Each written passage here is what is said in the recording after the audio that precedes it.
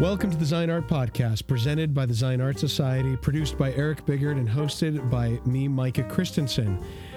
In this podcast, we interview artists, curators, and collectors about the visual art in Latter-day Saint culture. This week, we have an interview with Ashlee Whitaker, the Roy and Carol Christensen Curator of Art, of Religious Art at BYU Museum of Art, about the new exhibition in the arena, The Art of Mahonri Young. For the past 2 years, Ashlee has been researching and preparing for this major retrospective of Mahonri, who is one of the foundational figures in LDS art and who was world famous in his day. Join me as we talk about this exhibition and how Ashlee decided to choose the works that she did.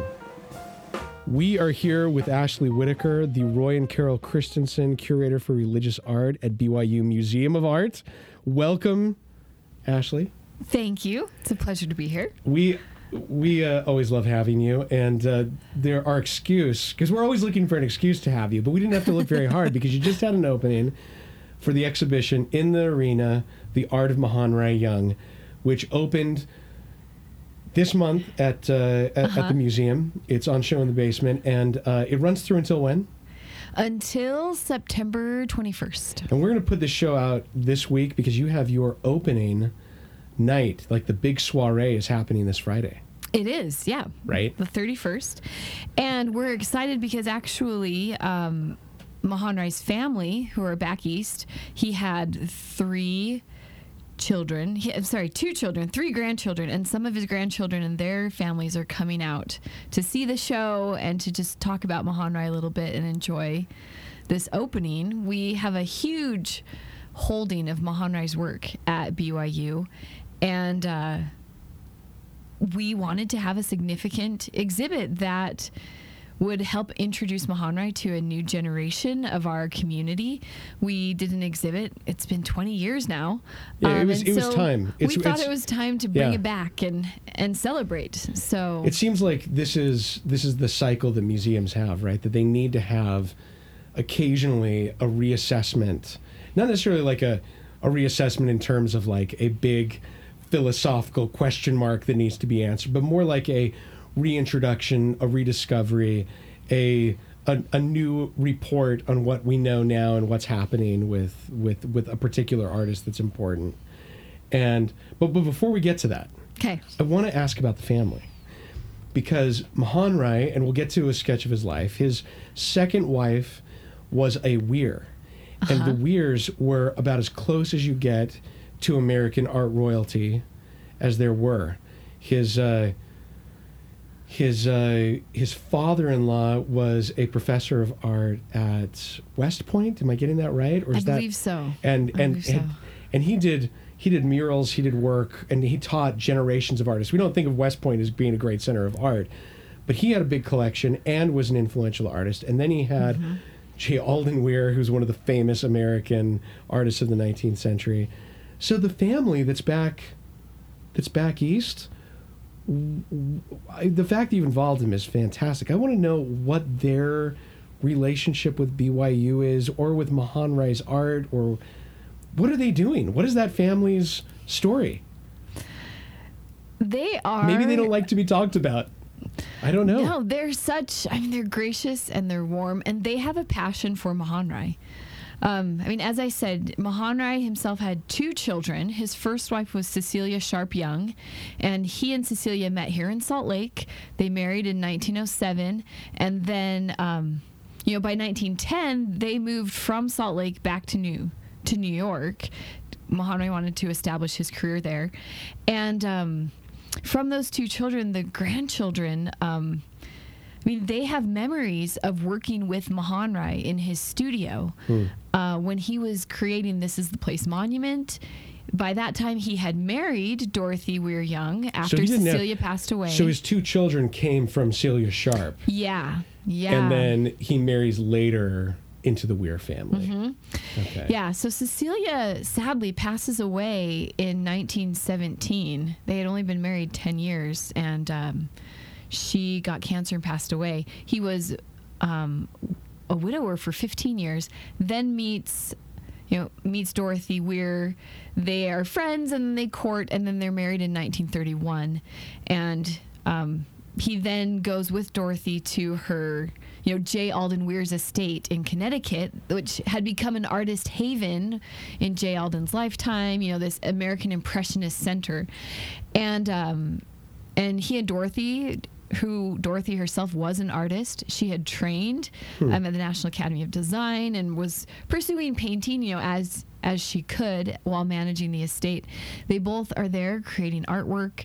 And his grandchildren have fond memories of that. I mean, they'll talk about helping him sculpt, watching him create the huge plasters. It's kind of a marriage between two artists then. It's almost like there's kind of a mutual respect of... And it was a strong bond between them. Interesting. Very strong bond.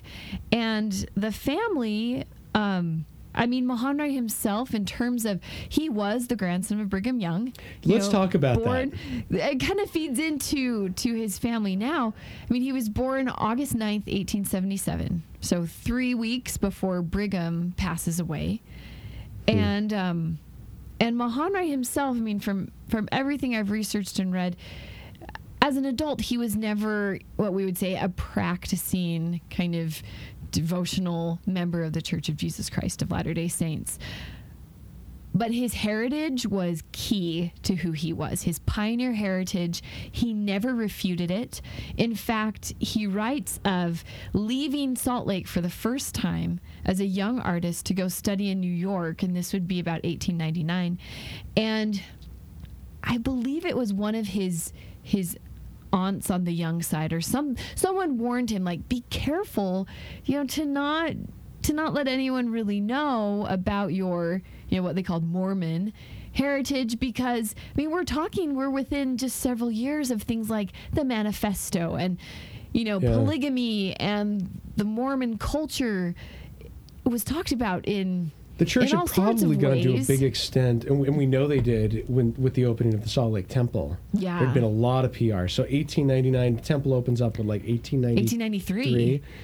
So everybody had an opinion about Mormonism by this point, I'm sure. Oh yeah, there were all sorts of stories. I'm sure it wasn't all positive. It was a mixed bag. Yeah, it was this idea of you're going back east, maybe this isn't going to work in your favor. And to bring it up. You're a young, and it was interesting. Essentially, Mahonri's response was, "No, I'm never going to be ashamed. I'm not going to refute my heritage." He owned it his whole career, and people honestly would say, as soon as they found out he was a Utah guy, not only that, but from Salt Lake City, a Young, he was often asked, are you related to Brigham Young? And always, this heritage was an important part of him, and we see it in what he created artistically.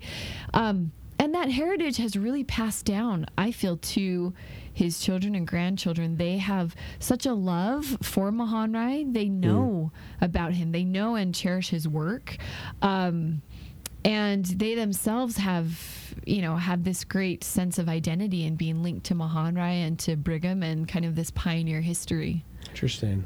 It's something that I don't know if people understand, because we as members of the church often don't understand how our art or culture is perceived outside of the church. Mahonri was a big deal internationally. Yeah. You and I did a small exhibition together on just his boxing paintings, and as part of that, we had this small watercolor that was signed Mahonri Young, and it said on the back, "Me, Gertrude, and Leo Stein painting on the Seine." Right, no big deal. So he knows Dali, he knows Picasso, he knows all of these people. He's living in Paris. The Pulitzers are collecting his work. The Rockefellers are. He is, for all intents and purposes, and he's judging shows all over the country and the world. Yes. Yep. So he's not only accepted in the commercial side and accepted on the academic side as someone he's an influencer on all kinds of levels. Mm-hmm. He was, how big of a deal?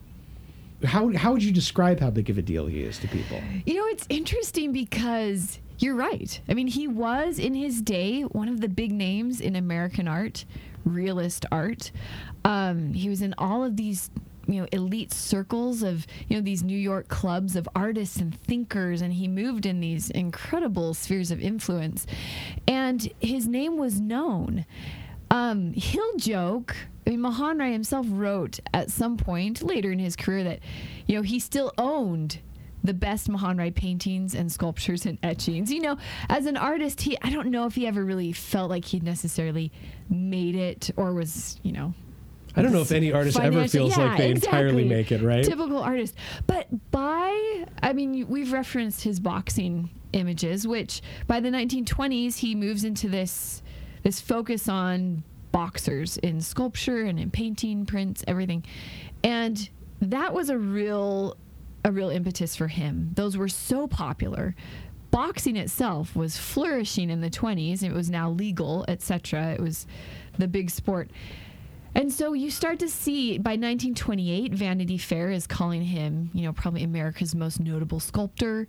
Popular interest bumps up his career. So by the 30s, you really see him, like you said, he's in all of these shows nationwide. He's jurying competitions, museums, the big museums, the Met, the Brooklyn Museum, Detroit Institute. Now LACMA. All these museums are collecting images by him. And we don't, because of, the beat of art history, the avant-garde gets the limelight. Yeah. And, in some respects, because Mahonri was so true to what he thought was important art, which was scenes of people working, this everyday approach, this realist sensibility. The textbooks forget him, and a lot of mainstream art discussions left him behind.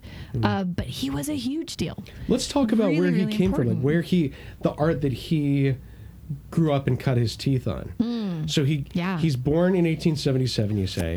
He kind of lives a rural lifestyle because he inherits, I think, from the Young family, some kind of mill. Is that right? I think that's right. Ish, and then, and then there's a connection. When does he get involved in art? So his father, Mahonri Young, was Brigham's son. Mahonri Can we just call him Mahonri, the brother of Jared Young? Would that be shorter? It's just easier. That Mahonri's father, our Mahonri, the artist's father, inherits the Deseret woolen mills. That's where Mahonri spends his formative years from 0 to 6 years old. And even then he recounts memories of that was this golden childhood era where he every day was surrounded by people working and machinery, and for him that was fascinating, endlessly fascinating. His father also, Mahonri says that it's his father who gives him his first, sense of art. Mahonri's ill, and his father brings him in some wood carving, some clay that he can play with, and that's where Mahonri, even as a young boy, interesting. The family starts to see, he likes this, and he's got kind of a gift of making these clay forms, and that sparked his interest. Sadly, when Mahonri is 6 years old, his father dies. And so at that point, Mahonri, his two younger brothers, and his mother leave the woolen mills and move back into the avenues onto C Street. And that's where he is surrounded by, childhood friends like Lee Green Richards, another prominent Utah artist. Jack Sears, another artist. And so he has this childhood he writes of, playing boyhood games, but he and these friends of his loved art. They loved to draw. They loved to get their hands on, magazines that would talk about art. They're kind of city kids. Yeah, they're city kids. They're city kids, and they're the second generation. Maybe I guess you'd argue the third generation. So you've kind of got like the CCA Christensens, the Wagelins, and the Ottingers. And then you've got after them the Harwoods and the Hayfins, and Harwood teaches the Jack Sears and the Lee Green Richards of the world.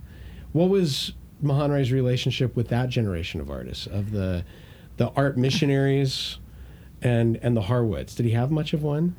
I know of a couple quotes here and there, but I wouldn't say that Harwood was an influence on him of that group, but I wouldn't say that Mahonri gives any sense that he was looking to Edwin Evans or Loris Pratt or Hafen in a deep way.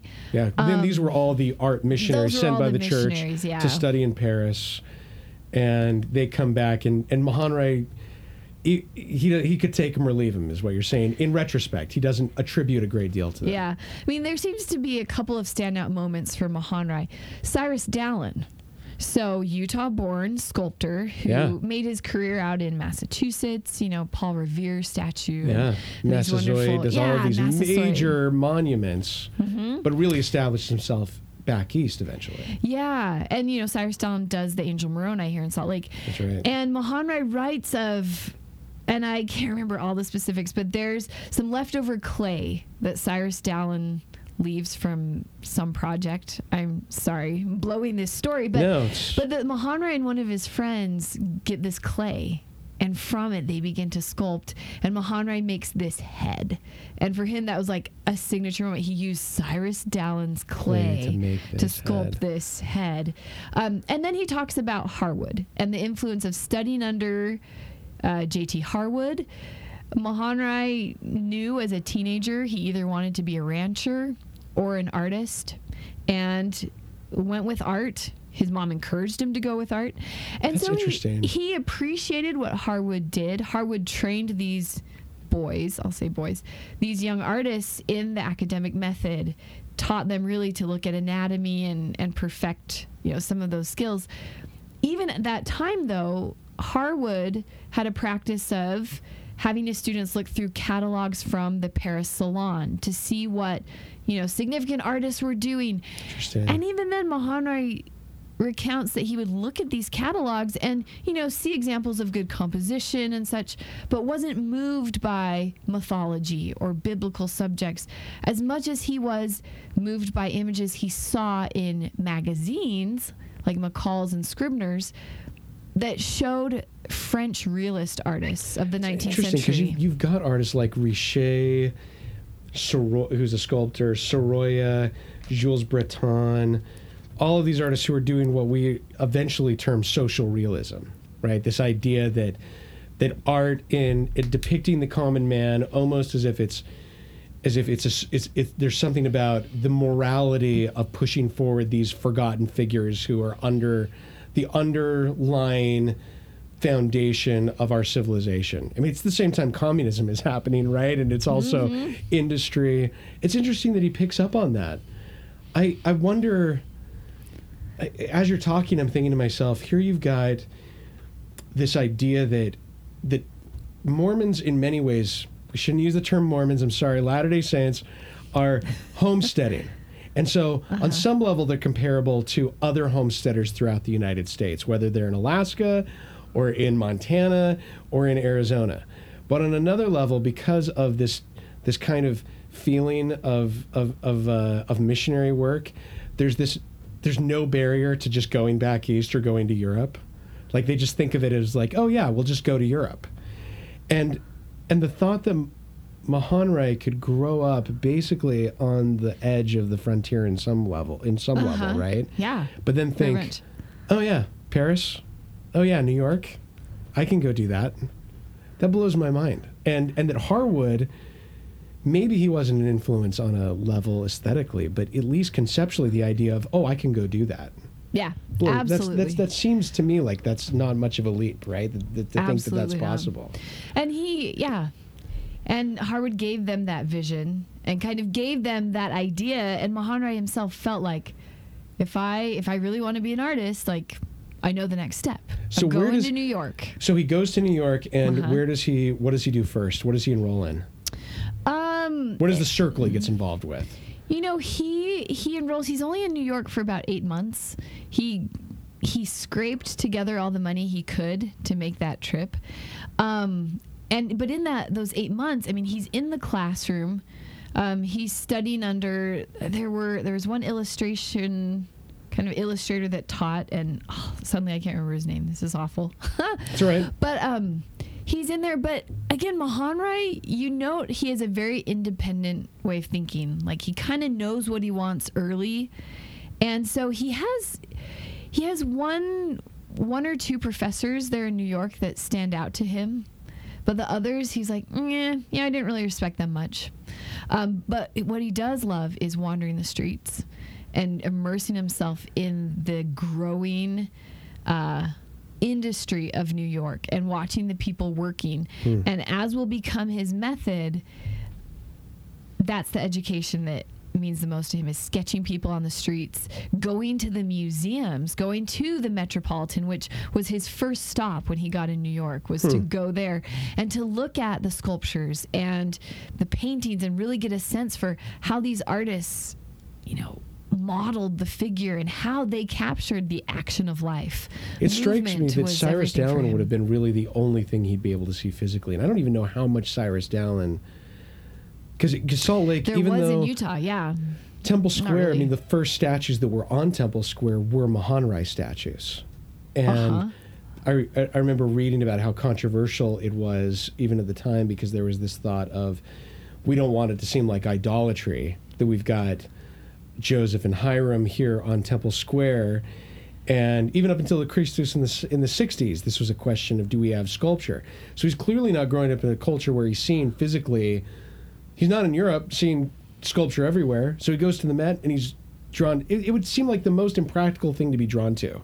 I can see landscape painters thriving in Utah. Sculptors, Dallin took off. Yeah. Right?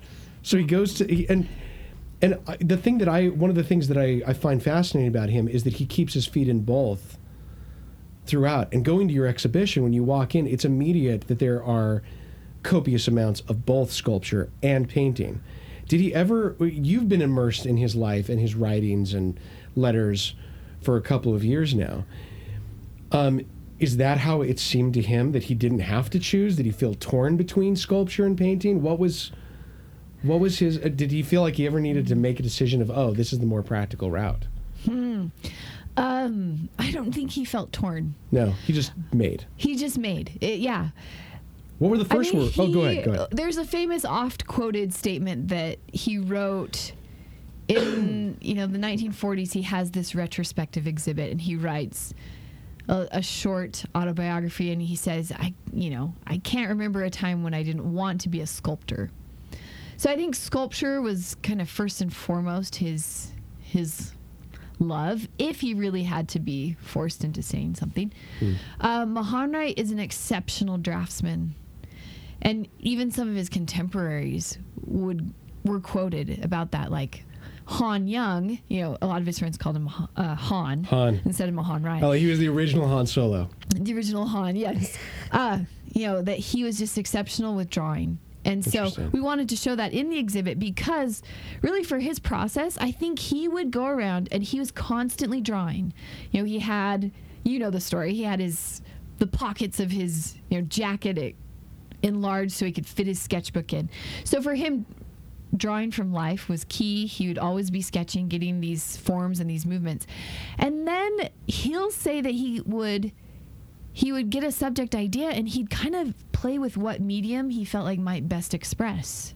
So he would kind of sketch first and then figure out what medium after that was the best for what he had started conceiving. That's the sense I get. And he'll even say, I think I'm a really great sculptor, but then when I hit kind of a wall with my sculpture, then I go to drawing and I realize, I'm a good draftsman. And then when I hit a wall there, I'll try out painting. So I think he really just would often repeat subjects in various media, and we have some of that in the show where you'll see the drawings, then you'll see how he was playing with it as an etching, as a painting, sometimes multiple different etchings.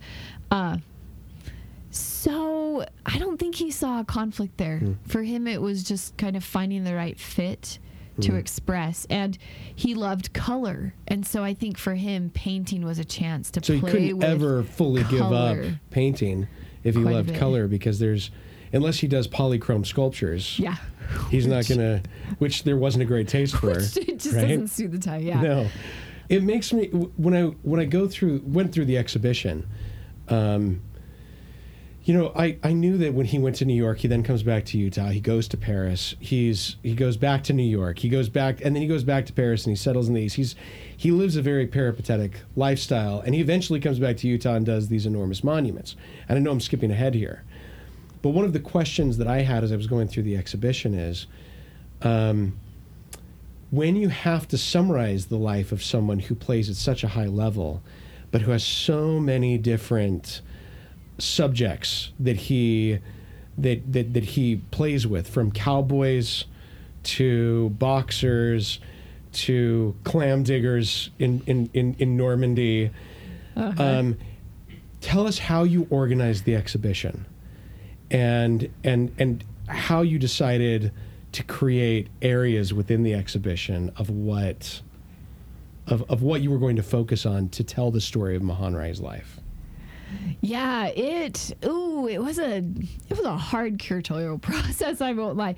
Simply because, like I said, at the museum we have over 7,000 objects of Mahonri. Because he bequeathed them. He's basically the foundation of the museum, right? Yeah, in large measure, that's definitely true. And some of them are, these scraps of paper with a tiny sketch on them. So there's a lot to sift through. And the more I thought about it, it would be appropriate and so compelling to do an exhibit that, maybe just features Mahonri and his New York, circle and his New York work, or just his boxers. Stay tuned. That, there's plenty there. You could, 50 years from now, we could see a very fresh exhibition of Mahonri Young and his fellow boxing painters and sculptors, which I'm already loving. I love that. Yeah. And that would be, he's just so prolific, right? Sure, go ahead, keep going. Incredibly. So as I was going through these things, I did, going back to what I said earlier, I really did want a new generation to appreciate Mahonri in his career in sum. I wanted it to be something that really spanned his whole artistic life. And so in doing that, it was a mix of how to tell his story as a person through maybe a key thread, a key theme that emerges in his work, which even then isn't easy to do. And there's probably other ways I could have taken it. I've played with many ideas. But there's no platonic answer, though. There's no perfect answer. There's no perfect answer. Right? You could do multiple possibilities. And as someone who's known about him since I was a child, because of just the way I grew up, I was surprised and delighted at things. So I think, for me personally, it was a remarkable exhibit from that perspective. I felt like, wow, I've never seen that before. And then I saw the greatest hits on top of that. So I don't think you have to worry at all about that. No, well, thank you. At least from my perspective.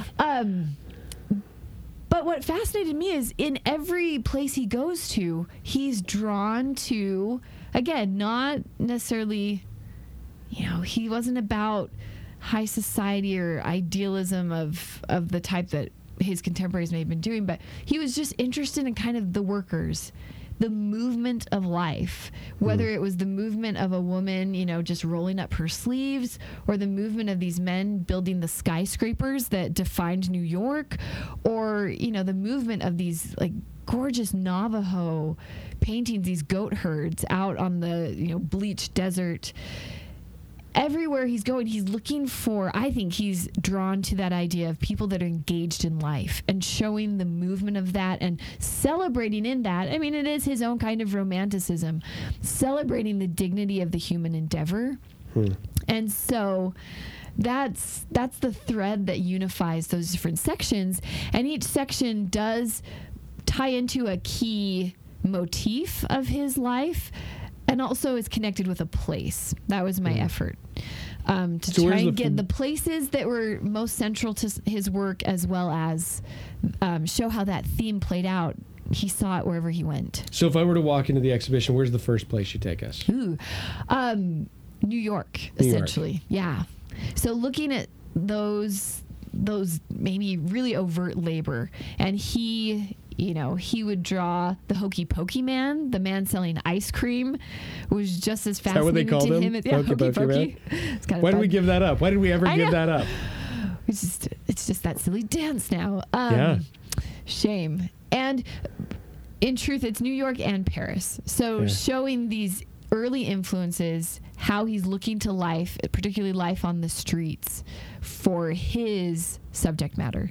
And so, to correct myself, we do start in Paris, but mostly the work comes from New York, tying into that major theme of labor. We haven't talked about Paris and why he goes to Paris. He's in New York. He's there for 8 months, and then he returns to Salt Lake, right?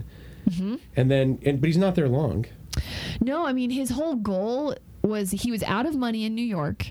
So his whole goal was to go home, collect as much money as he could so he could get to Paris. And collecting money doing what? Is it illustration work that he's doing for like newspapers? What is he doing? Exactly. Illustrations for Salt Lake Herald, Salt Lake Tribune, Deseret Evening News, all of which, I mean, that illustration sensibility played into what we see in his career quite a bit too. Like, so he can do spec work if he needs to, and he can be, because there's that quote by J.T. Harwood who said, Mahonri Young's lazy. There's like, and it's famous. It's Mahonri Young's lazy, and then Mahonri's retort is, I'm not lazy. I just think harder than I work, right? I don't see there's any virtue in working hard.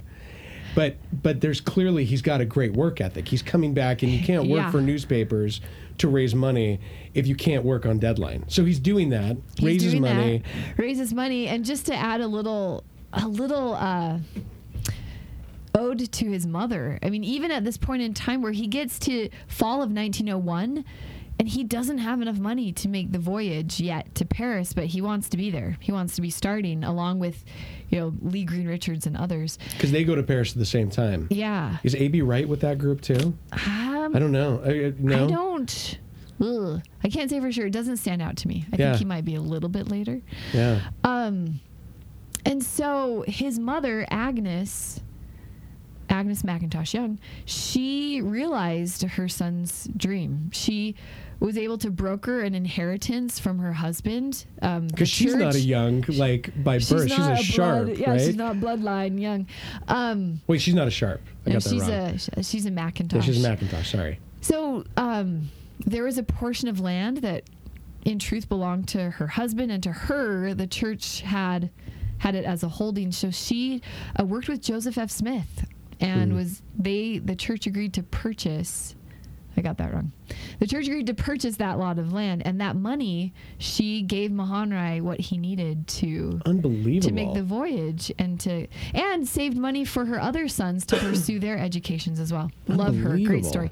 But yeah, Mahonri goes to Paris, and he is determined to again immerse himself in all the training that he can, realizing that's the next step for him because he wants to be significant, and he'll settle for nothing less. And does he go to the Académie Julienne? Does he go to somewhere else? Where does he go? He goes to the Julienne. Okay. And for those who don't know what the Académie Julienne is, there's the state official system of schools, which is just called the School of Fine Arts or École des Beaux-Arts. And the Académie Julienne is kind of this commercial endeavor started by a man named Julien, who it creates this kind of supplementary education for those who can't get into that system because there was a bias against non-French people, frankly, getting into it. And so a lot of great artists went to the Académie Julienne, and Bouguereau taught there, Jules Lefebvre. Some of the greatest artists of the era taught there. So it wasn't a bad education. No. It was, in fact, some people thought it was superior. And he gets into the Julienne, and he's there. Is he there with Lee Green Richards? He's there, yes. Okay. And again, he comes up against this sense that, there is some value here to sitting and sketching posed models, but not for him. Again, he's taking to the streets. I love this stubbornness in him. He's in a way that, like, he knows what he wants. He knows exactly what he wants, and he knows that he can't quite find it in the stagnant classroom. And so actually, after the first 2 years of study, which, he worked hard. Painting was tough for him. He'll write about that struggle of trying to use color and get those balances right. After 2 years, again, he decides, I just need to begin a program of self-study. He gets some flack from some of his American contemporary students that he's off doing his own thing. But 1903, he produces his first plasters, one of which is the bronze of it is in our exhibit, and one of his fellow students comes to his studio to look at this plaster. It's a French laborer just standing there, based on this French canal worker that Mahonri modeled from.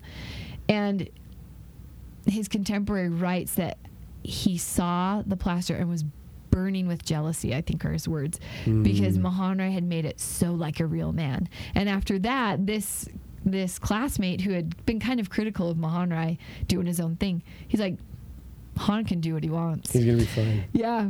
And Mahonri does have success. He's got that plaster in the salon. He gets a couple of his sketches of, a garlic cellar into the salon, and that's also in our exhibit. So he starts making a name for himself, despite his independent ways.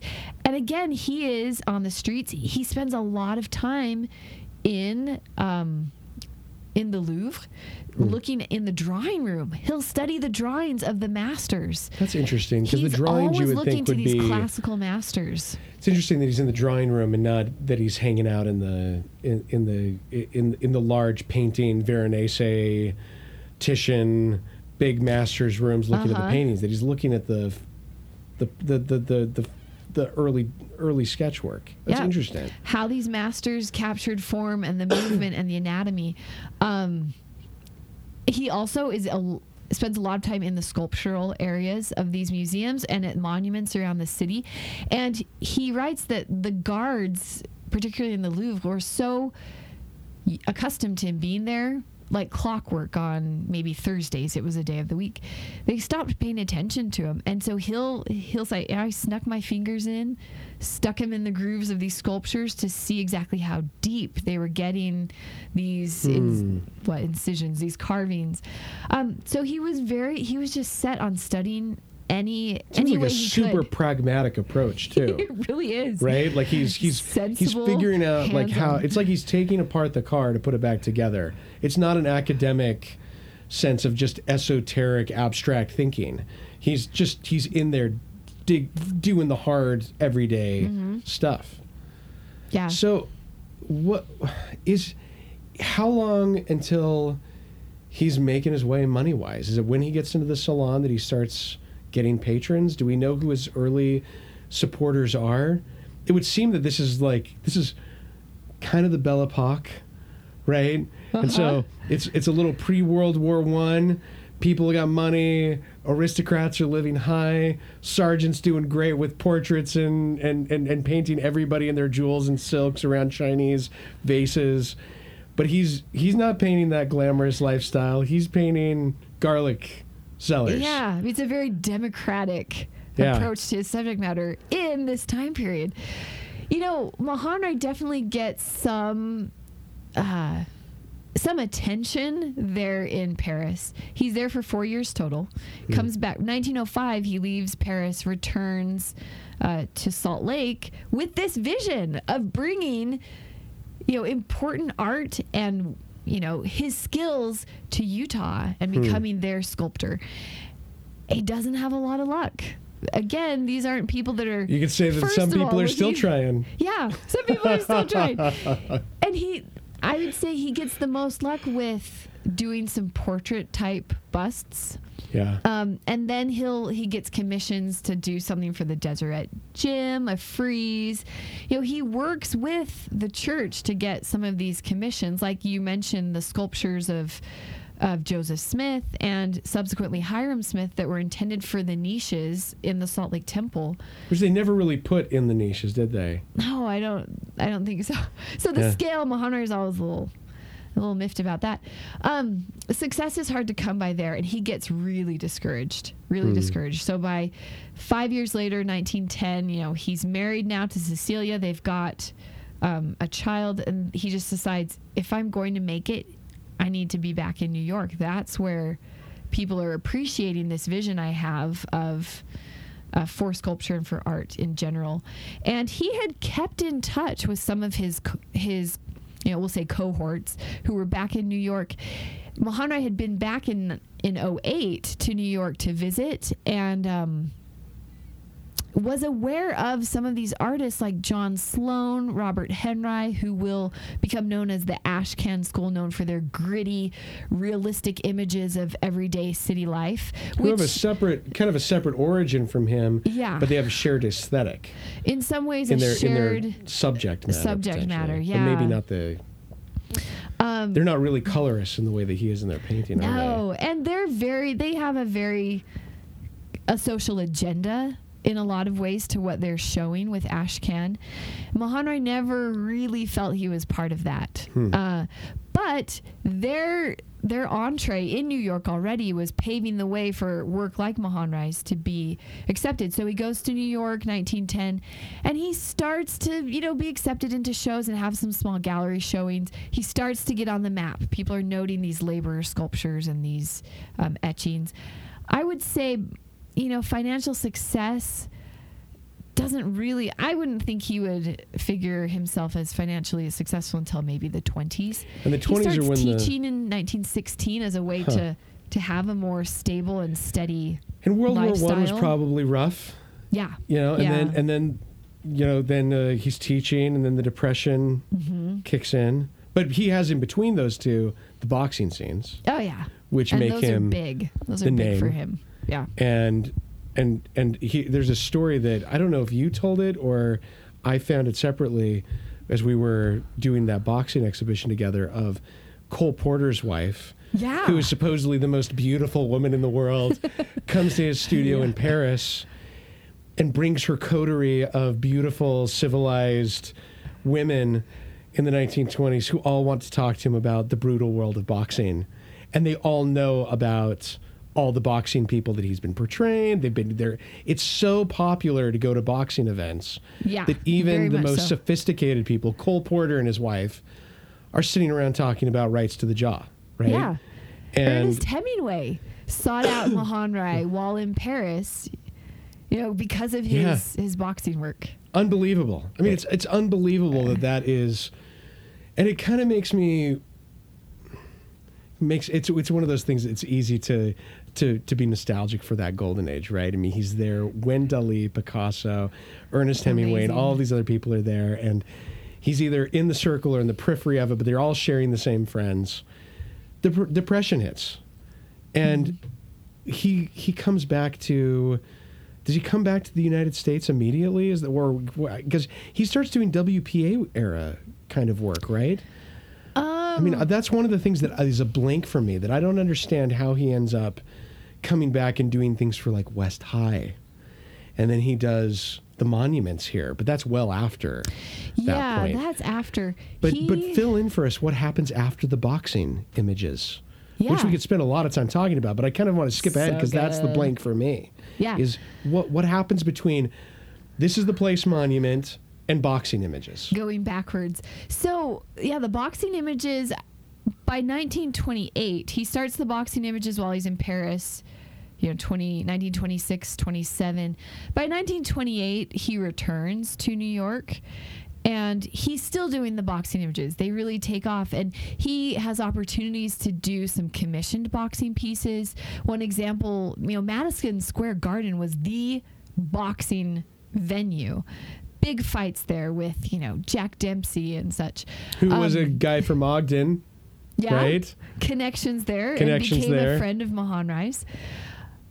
So Mahonri gets more of these commissions. He does a big sculpture of a boxer, Joe Gans, that is placed in Madison Square Garden. So he's getting more commissions, more attention.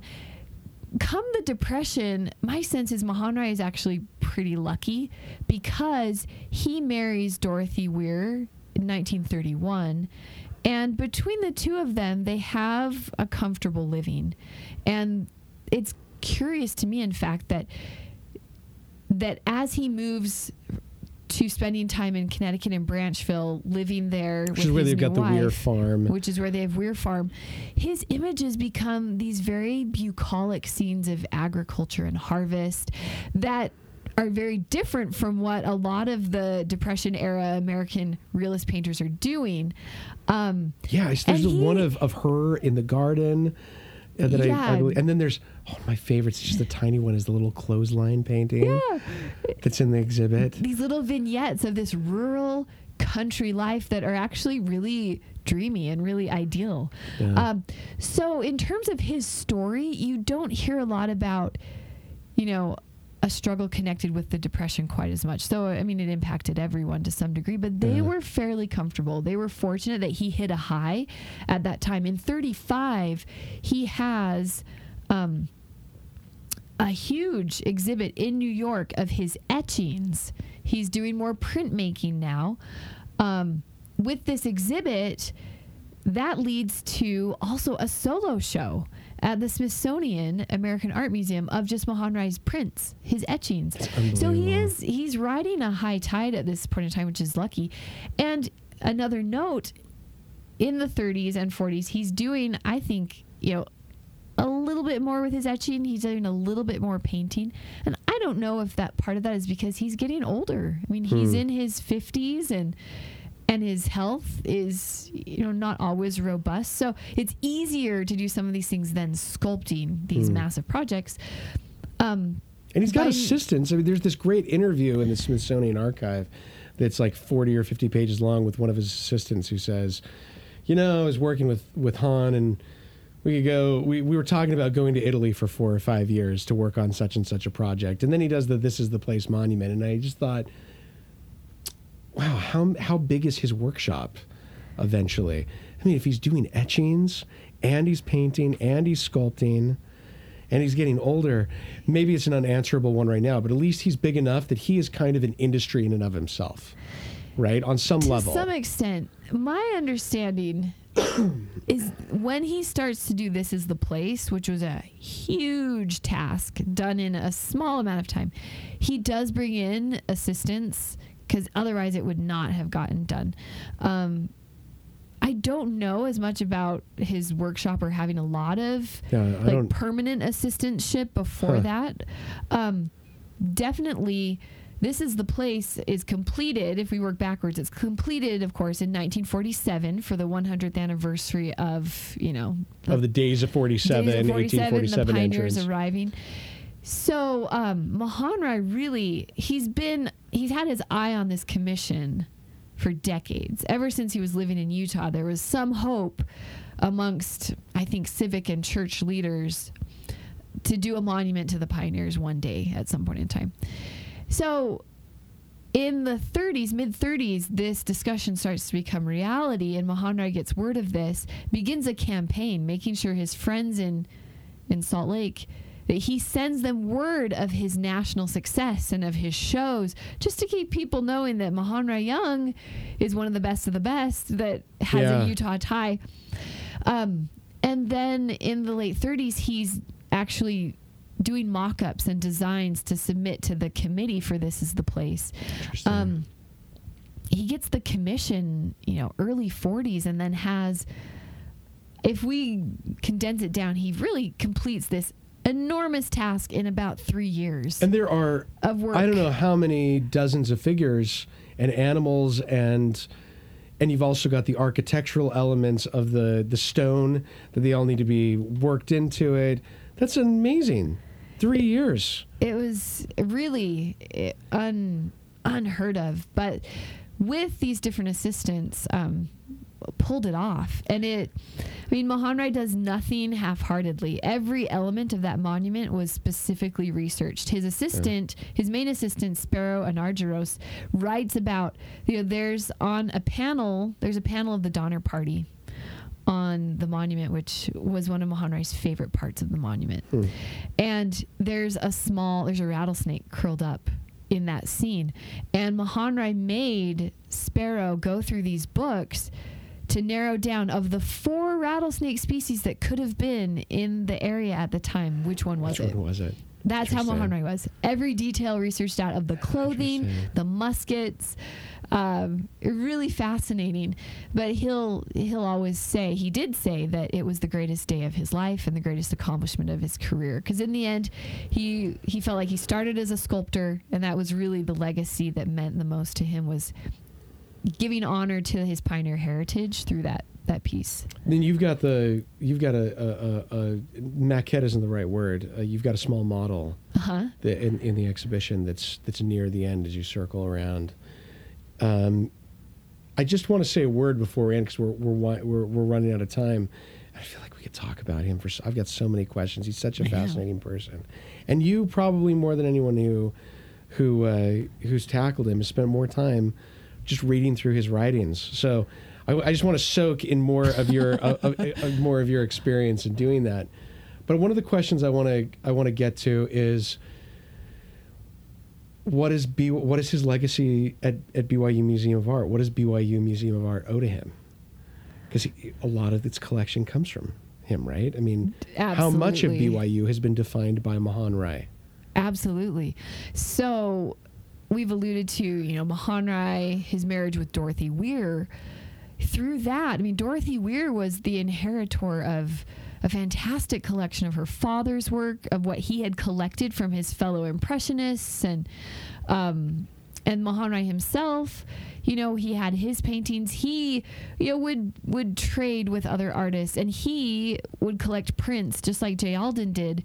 They would be collecting prints of Rembrandt and Dürer to study from, and also, that was just the practice of the time. They loved. Yeah, they were connoisseurs. Yeah, they were connoisseurs, and tangentially, just to say, we have BYU's library, Harold B. Lee Library Special Collections, has an absolute trove of Mahonri's writings, his files of clippings on all different subjects.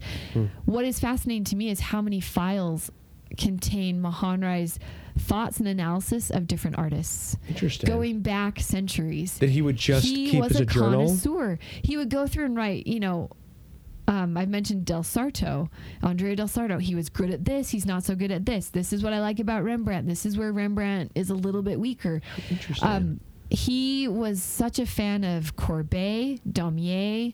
I would read this book. I would read Mahonri's insights on other artists. So I to would your love point, that. yeah, he was a connoisseur.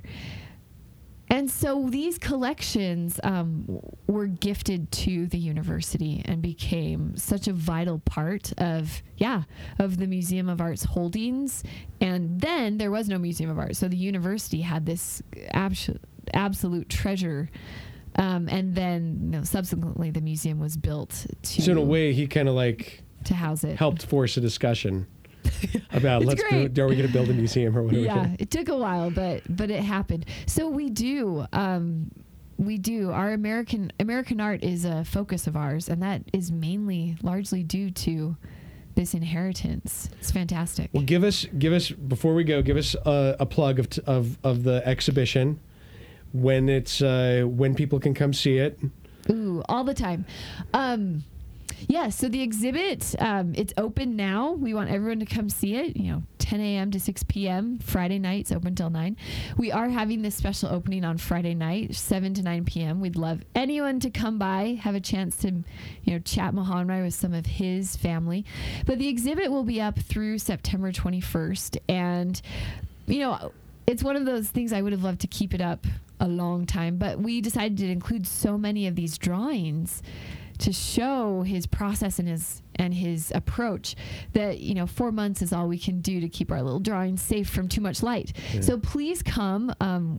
I'm not even in doubt. There's something for everyone because Mahonri is just that kind of artist. Well, thank you, Ashlee Whitaker. It's always a privilege to have you. We're very excited about this, and I look forward to going multiple times to the exhibition. Do it. Thanks. I would like to thank Ashlee Whitaker for joining us for this episode of the Zion Art Podcast presented by the Zion Art Society. You can listen to this and past interviews we've done and see images that we talked about in this interview on our website, zionartsociety.org, under the podcast tab. I'd like to thank Eric Biggert for producing the show and you for joining us. Thank you very much.